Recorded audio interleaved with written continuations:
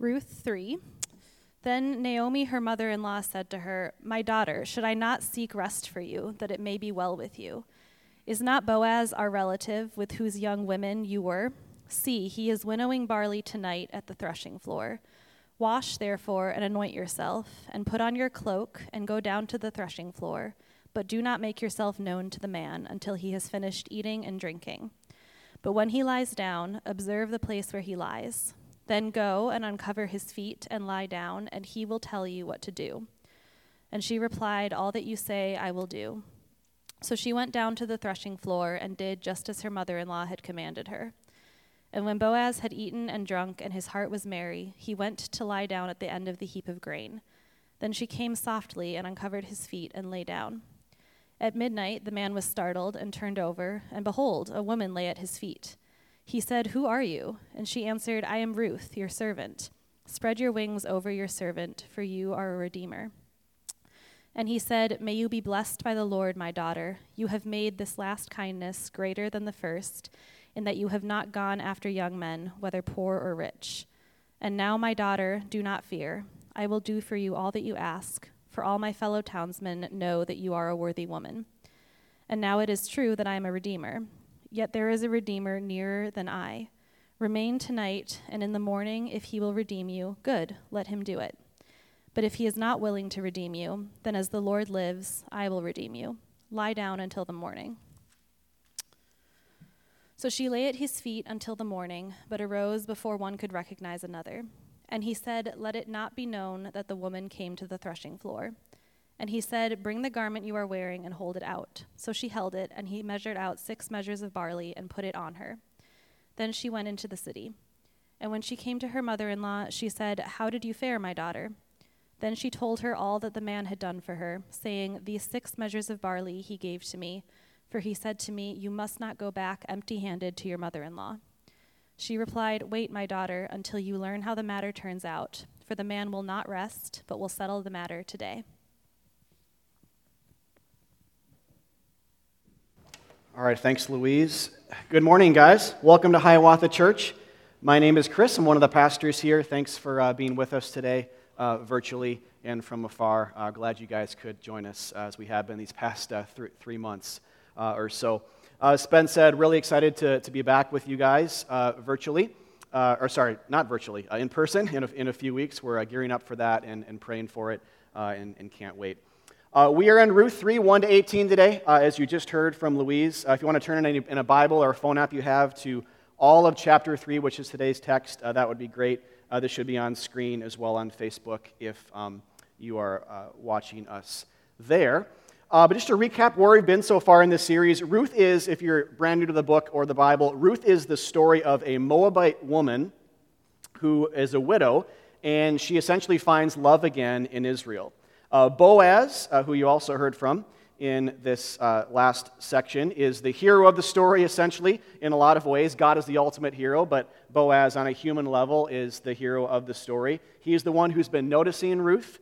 He has been showing her undeserved kindness, and lots of it, and making it easy for her to work. He's basically giving this woman a job and making it very easy for her to make money and to be provided for, and Naomi kind of through her as well.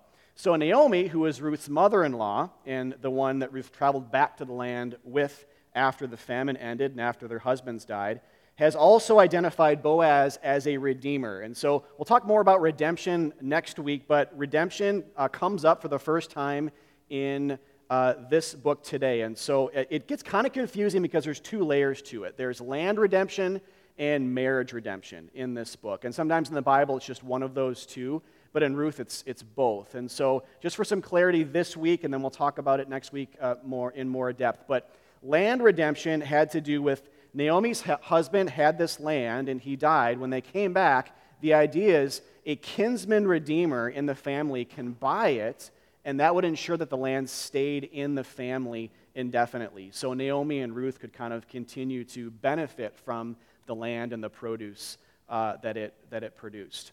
The second layer is marriage redemption, which is the Bible calls levirate marriage. That ensured that a widow had a husband and that a deceased husband's name would continue on after his death. And so the idea here being that an unmarried brother-in-law would marry the widow.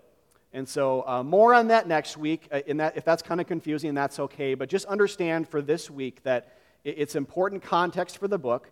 But understand Boaz is a redeemer. He's one who can purchase land. He's one who can marry Ruth. He's one who can ensure ongoing provision on both of those levels for Ruth and by extension, Naomi. And so he has the power to grant this kind of security. He has the power to grant this kind of provision. He's already been doing this, and so Ruth's kind of, the book of Ruth is a good example of the art of foreshadowing, because you've already seen this happen. Boaz has been doing redemption-like things, but redemption proper hasn't happened yet. That's going to happen next week, but it's talked about this week. The dial gets turned up a bit this week as we see the opportunity for actual redemption is coming into view.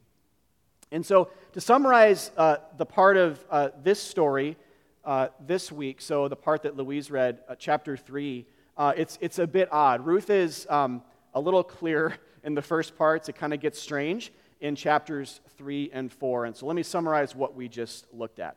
The passage today begins with Naomi encouraging Ruth to go to the threshing floor.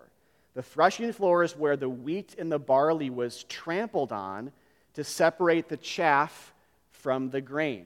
And there's also a big party happening at this time because it's harvest season. And remember, this is the first harvest after 10 years of famine. So not just a party in the fall, it's a party after. We haven't had this for 10 years. This is an amazing party. And so Naomi recognizes this. Of course, it's happening. Everyone recognizes this. But Naomi is saying to Ruth that she should go and she should basically present herself to him. There's this eligible bachelor, Boaz, basically, who is a redeemer figure. You should go and you should present yourself to him. All right, that's the general way to say it. It gets weirder than that, of course, but that's kind of the general way to say it. Now, so the circumstances of this whole thing are just odd. There's no way around it. We'll clarify some of this with the gospel in a bit. But as the story goes, Ruth goes to the party, and where he is asleep on this heap of grain and uncovers his feet. We don't know why, probably to wake him up, which he does.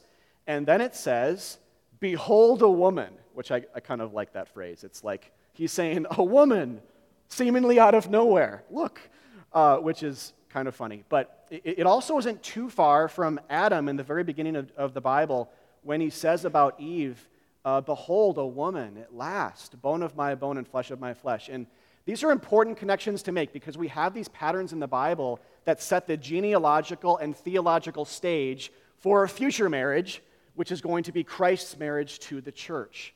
And so these are both happening in the same kind of theological and genealogical line. Have that in mind as well. More on that next week, but I want us to be thinking about these things as we go through today and as we see the consummation of the marriage happen next week. All right, but for this week, Ruth says, when she goes to Boaz, "Spread your wings over me. You are a redeemer." And so she's not proposing here, but she's basically saying, if you ask, I'll say yes.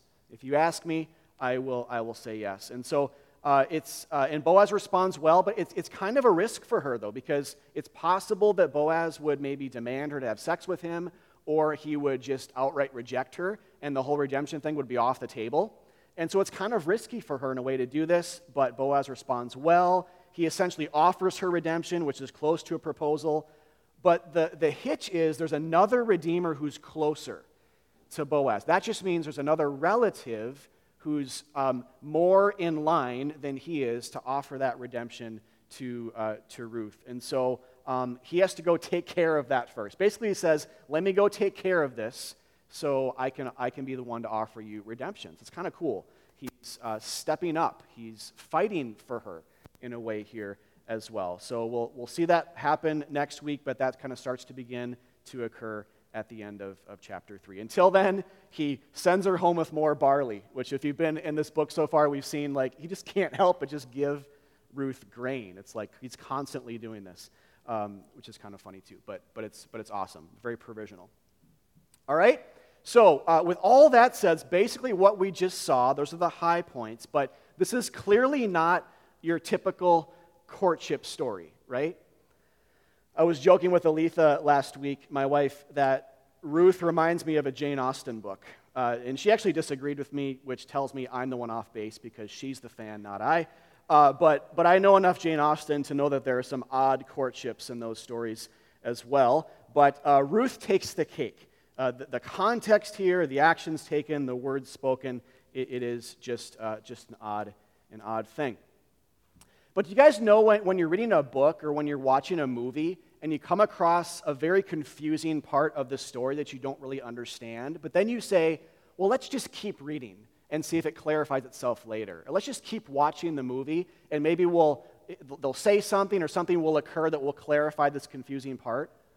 Well, it's the same with the Bible.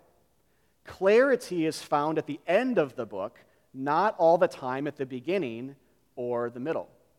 And so my advice for you, which I'm going to follow myself here in just a second, is that you don't get meaning about Ruth 3 from Ruth 3 alone. You'll never be able to find it. It will just stay weird, and at best you'll kind of, in a contrived manner, force some moralistic lesson into the passage, and it will still feel like it's not fitting. And so what happens when we do this, though, when we keep reading the Bible or watching a movie or reading the story, the next section we come to in the Bible after the Old Testament history books, like Ruth, is the prophets, who use language from the first part of the Bible and spiritualize it. They change it to show us what those things were really meaning all along. Their kind of deepest meaning was all along. So inasmuch as they point ahead to a more glorious future or a better version of these stories. A couple examples we have of this today are in Isaiah 41 and Ezekiel 16. Let me read these quick for you. This is from Isaiah 41 first, verses 14 to 16, where God says through Isaiah, "Fear not, Jacob," or Israel, "you men of Israel. I am the one who helps you, declares the Lord. Your Redeemer is the Holy One of Israel. Behold, I make of you a threshing sledge, new, sharp, and having teeth. You shall thresh the mountains and crush them, and you shall make the hills like chaff. You shall winnow them, and the wind shall carry them away, and the tempest shall scatter them. And you shall rejoice in the Lord, in the Holy One of Israel, you shall glory." The second is from Ezekiel, chapter 16, verse 8. "When I passed by you," God speaking again to his people, "when I passed by you again and saw you, behold, you were at the age for love. And I spread the corner of my garments, or wings, over you and covered your nakedness. I made my vow to you and entered into a covenant with you, declares the Lord God, and you became mine." All right, so the big thing I want you to see here, if this is still kind of confusing, that's normal, that's okay. The prophets are kind of difficult to understand sometimes. But what I want you to see here, the big thing I want you to see, is that there is a shift, a marked shift from Boaz and Ruth, and a shift from human marriage, and a shift from human redemption, and a shift from the theme of covering a woman with wings or a corner of a garment, to now it being about God and people. Even the idea of threshing is heightened, right? Where we see in Isaiah that, according to him, we should expect in the future a greater type of spiritual threshing. So we'll get to more on that in a little bit and next week too. But the prophets are basically, again, they're taking Ruth 3 and essentially saying, Ruth and Boaz's story is going to happen again in the future. Ruth and Boaz's story is relevant to you because it's about more than them. It's about God and what he is like to us. It's ultimately about Jesus' love for us.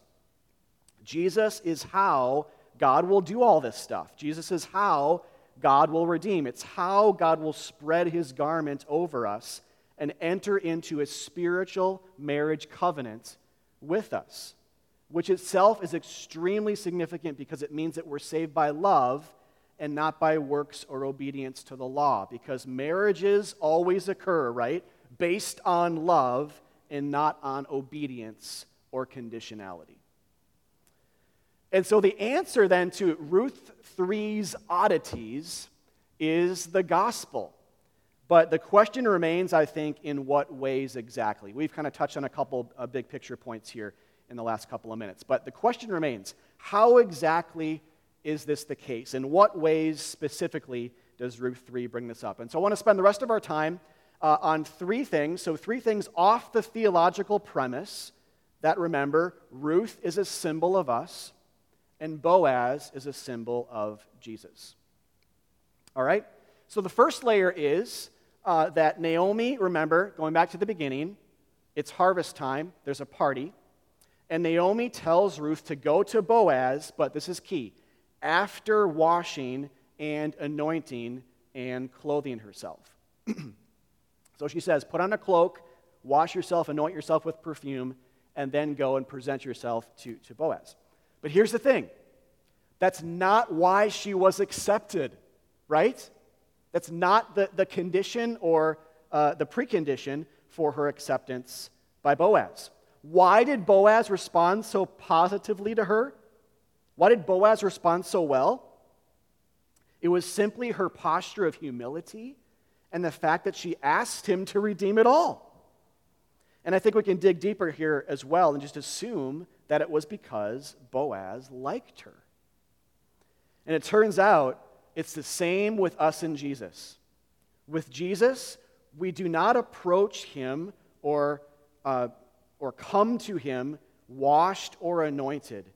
In our sin, we are quite the opposite. Our sin cannot be covered with the perfume of performance. Better yet, we're not accepted based off of it or based on it.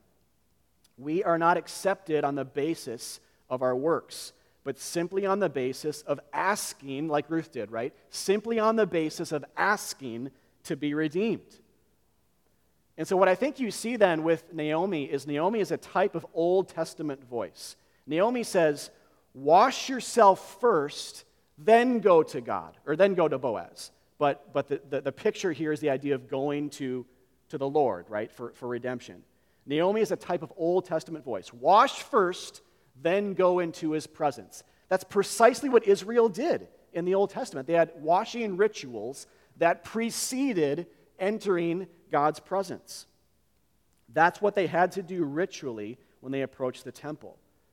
But on the flip side of that, things change. And Boaz and Ruth then are this, even in the Old Testament, they are this glimpse. They are a break of the pattern. They are a break of the rules. They are a picture of New Testament hope. And that is that love will surpass conditionalism. That Jesus will wash us. That love will look over our sin. So the idea is we come dirty and filthy, but then we're washed by him.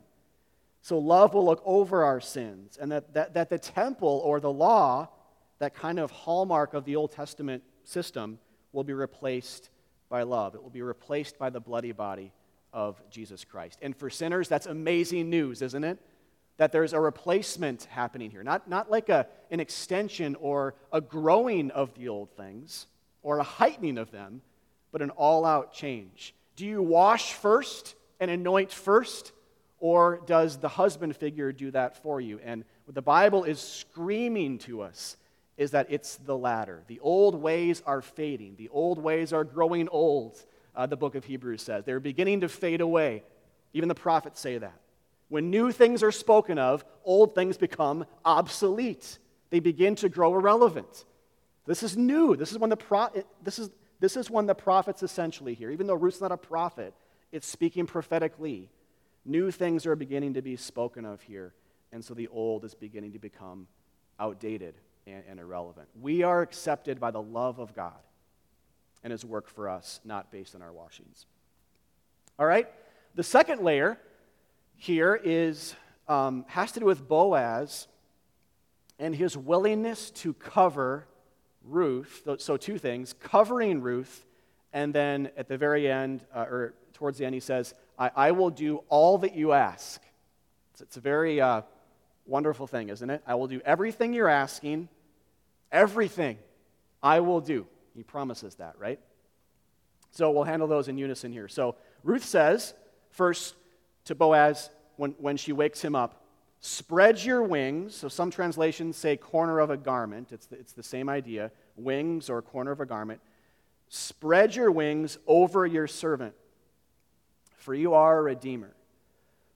Now, this idea of covering biblically, I don't have near the amount of time I need to go through this comprehensively, but the idea of covering biblically comes with the idea of being covered and protected from our nakedness. And we saw that in Ezekiel 16, right? So there was a naked woman that God saw, went and he covered. He spread the corner of his garment over the young woman. And we see that theme, that motif, come up here as well. But it's not just nakedness, I think it's shame too. We saw that again in Ezekiel.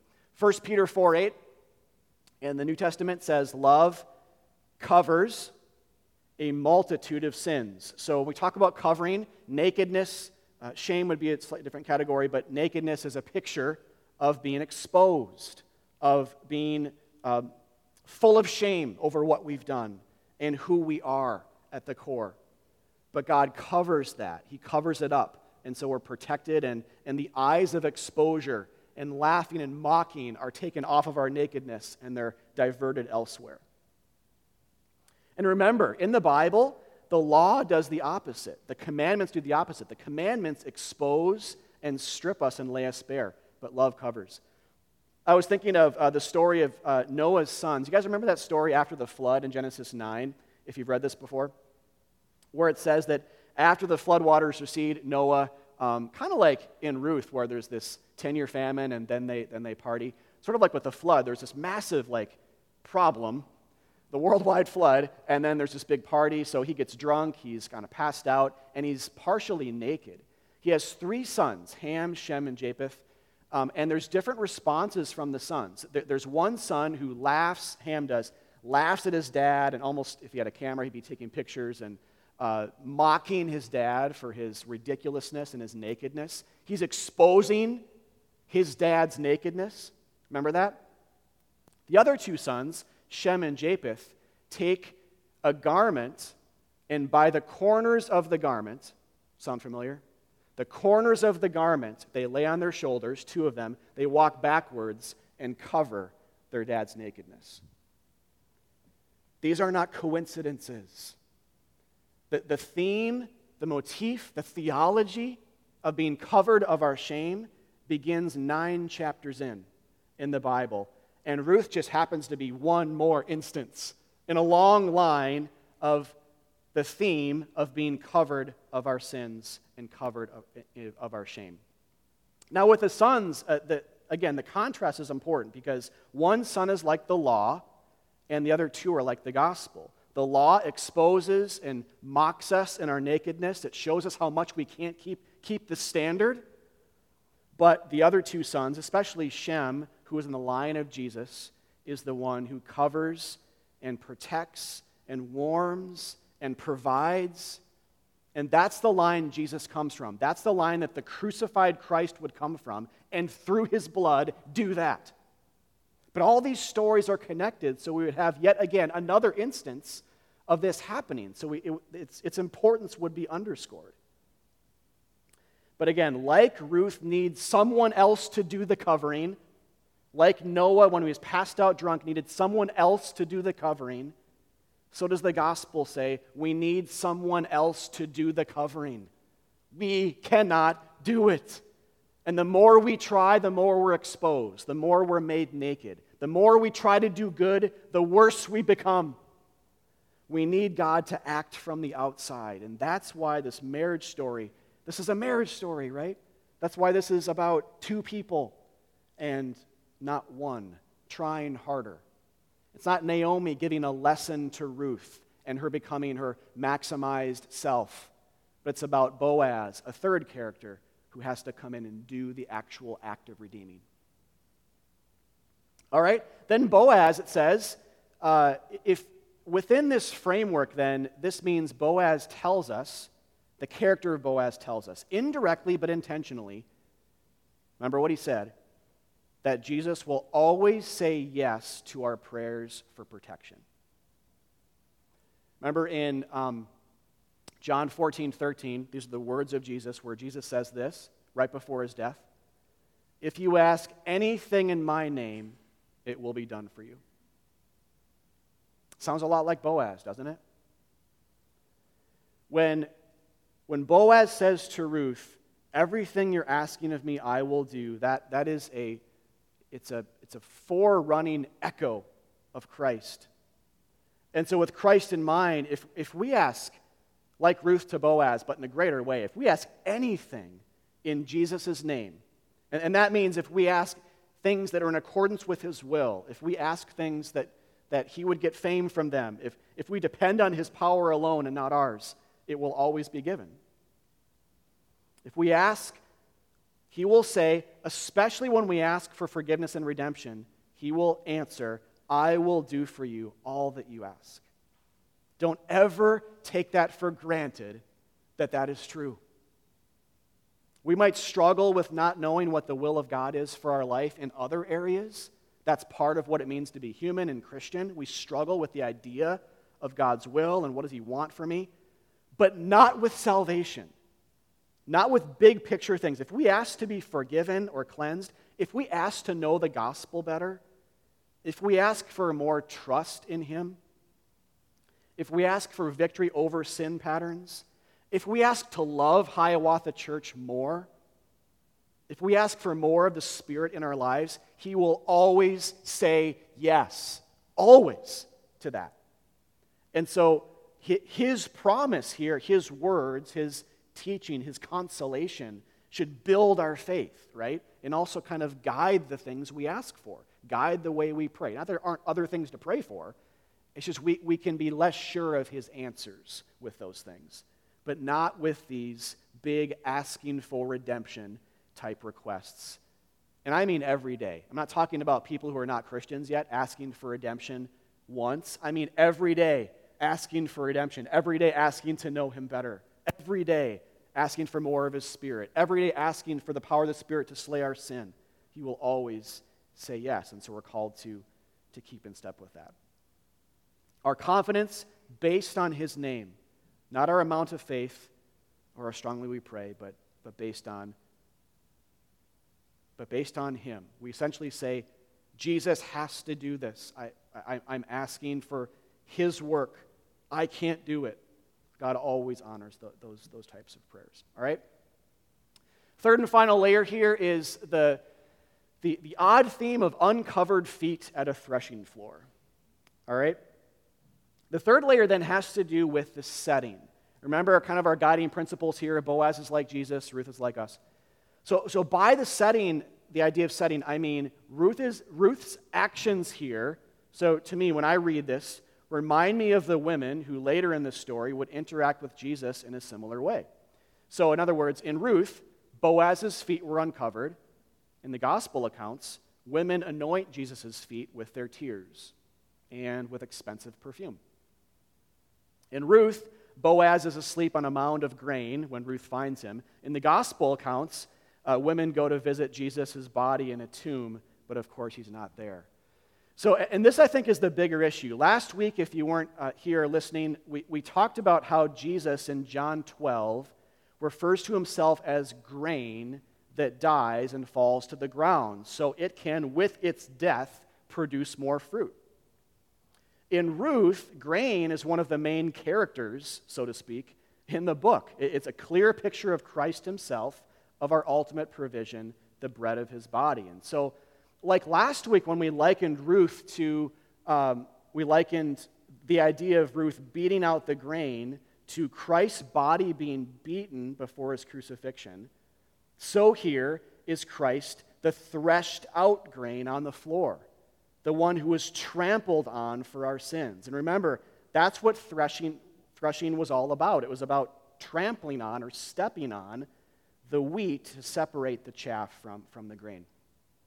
In Psalm 56:2, which is the words of Christ beforehand, Jesus says here prophetically, "My enemies trample on me all day long, for many attack me proudly."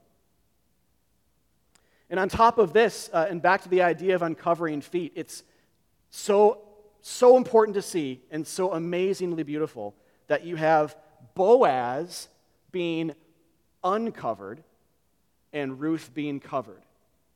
Did you guys see that in the book when we read it, or even just now? Boaz's feet are being, part of his body is being uncovered, exposed, but Ruth is being covered by his garment, right, or covered by his figurative protective wings. The contrast is stark, and we're supposed to see it.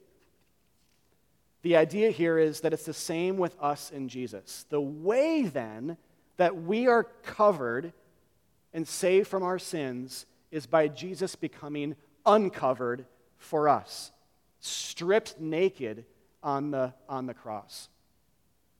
In Matthew 27:28, it says that Jesus was stripped. Right before his crucifixion, they stripped him, they beat him, but they stripped him naked before he was crucified. I don't think I have control here anymore, so I'll just hopefully you guys can see that.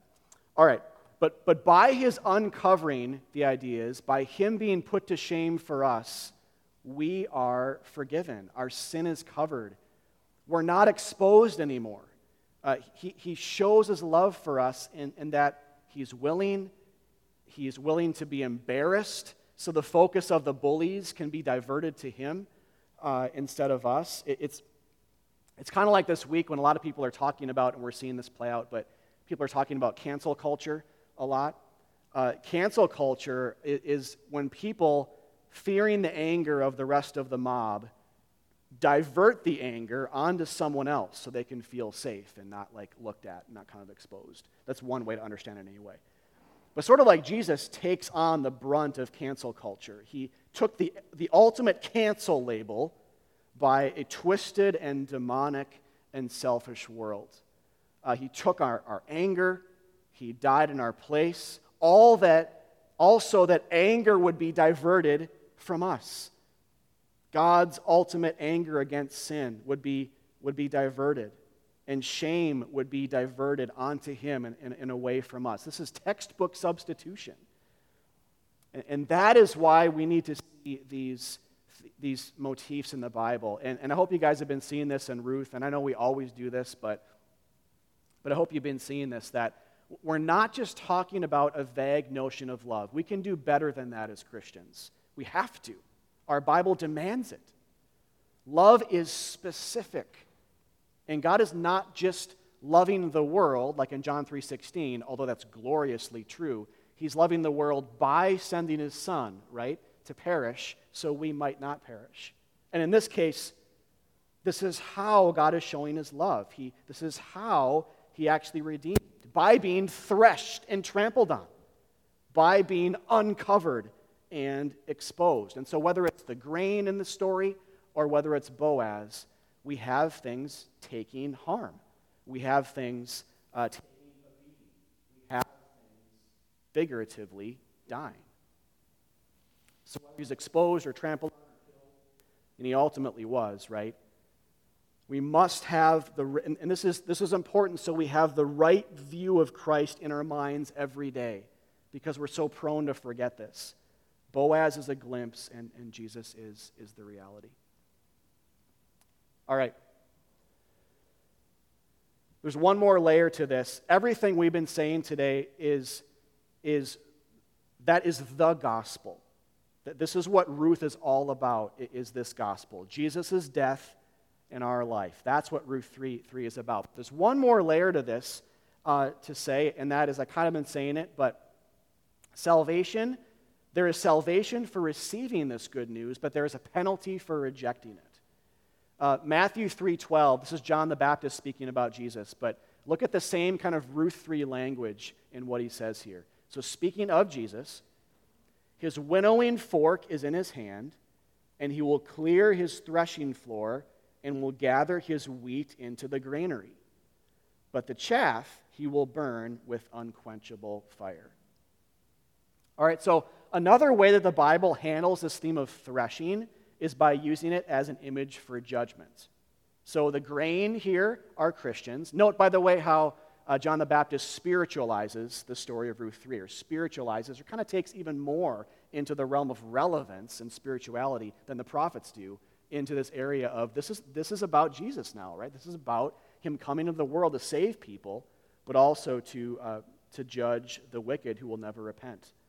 And so grain in this metaphor are Christians, gathered like the church to him, but chaff are non-Christians who refuse to repent and turn and believe in him, and they're the ones that are burned and sent to hell.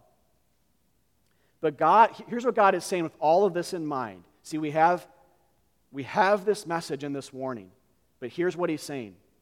Let my son Jesus be threshed for you on the cross so you can be gathered in. Let him be trampled for your sins. The alternative is that we will be threshed, we will be judged, we will be trampled on in hell. But God in his love is patient with us. He's willing to save us by grace. And we see a glimpse, an imperfect but beautiful glimpse of that in Boaz. He's willing to save us by grace, himself being harmed, but his patience, and this is good, will eventually run out. It's good for a good being to eventually have patience run out when it comes to evil, right? And not to just kind of let it go on forever. His patience will eventually run out in the end, but either, this is the two options, either Jesus takes the hit, the threshing, the beating, the uncovering, or we do. This is the idea. This is the gospel, but also the call to believe and to trust in him and to cling to him for dear life. So believe now, repent, be saved. And I would say, unlike Ruth, unlike Naomi's encouragement, come unwashed, come unanointed, even uncovered, so you can be covered and washed and perfumed in a way, anointed by the work of Jesus Christ. Rest in his love, be remade, and do not trust in yourself or your works ever again. Let me pray for us. Father, thank you so much, God, for this gospel in Ruth 3. Thanks for the journey it's been as a church. We look forward to the next 2 weeks, Father, but thank you for how the Bible helps us interpret it, that the prophets pick up on this theme, John the Baptist picks up on this theme, and makes it very clear that this is about something more than Boaz and Ruth. This is about God.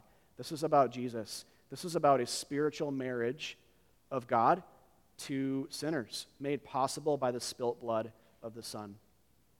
Jesus, thank you that you were threshed, you were stepped on, trampled on for us. You were uncovered, also so we could be covered. And thank you for screaming that message to us in every genre imaginable in the Bible. Even 9 chapters in Genesis 9, Ruth is just one more link in the chain. But God, we're so forgetful. Father, help us to come to you unwashed, impure, to be washed every day. Even though we have security and salvation, our life is a constant turning to you to be reminded of your grace and the goodness of your love. Help us to worship now and in response, and we pray this in Christ's name. Amen.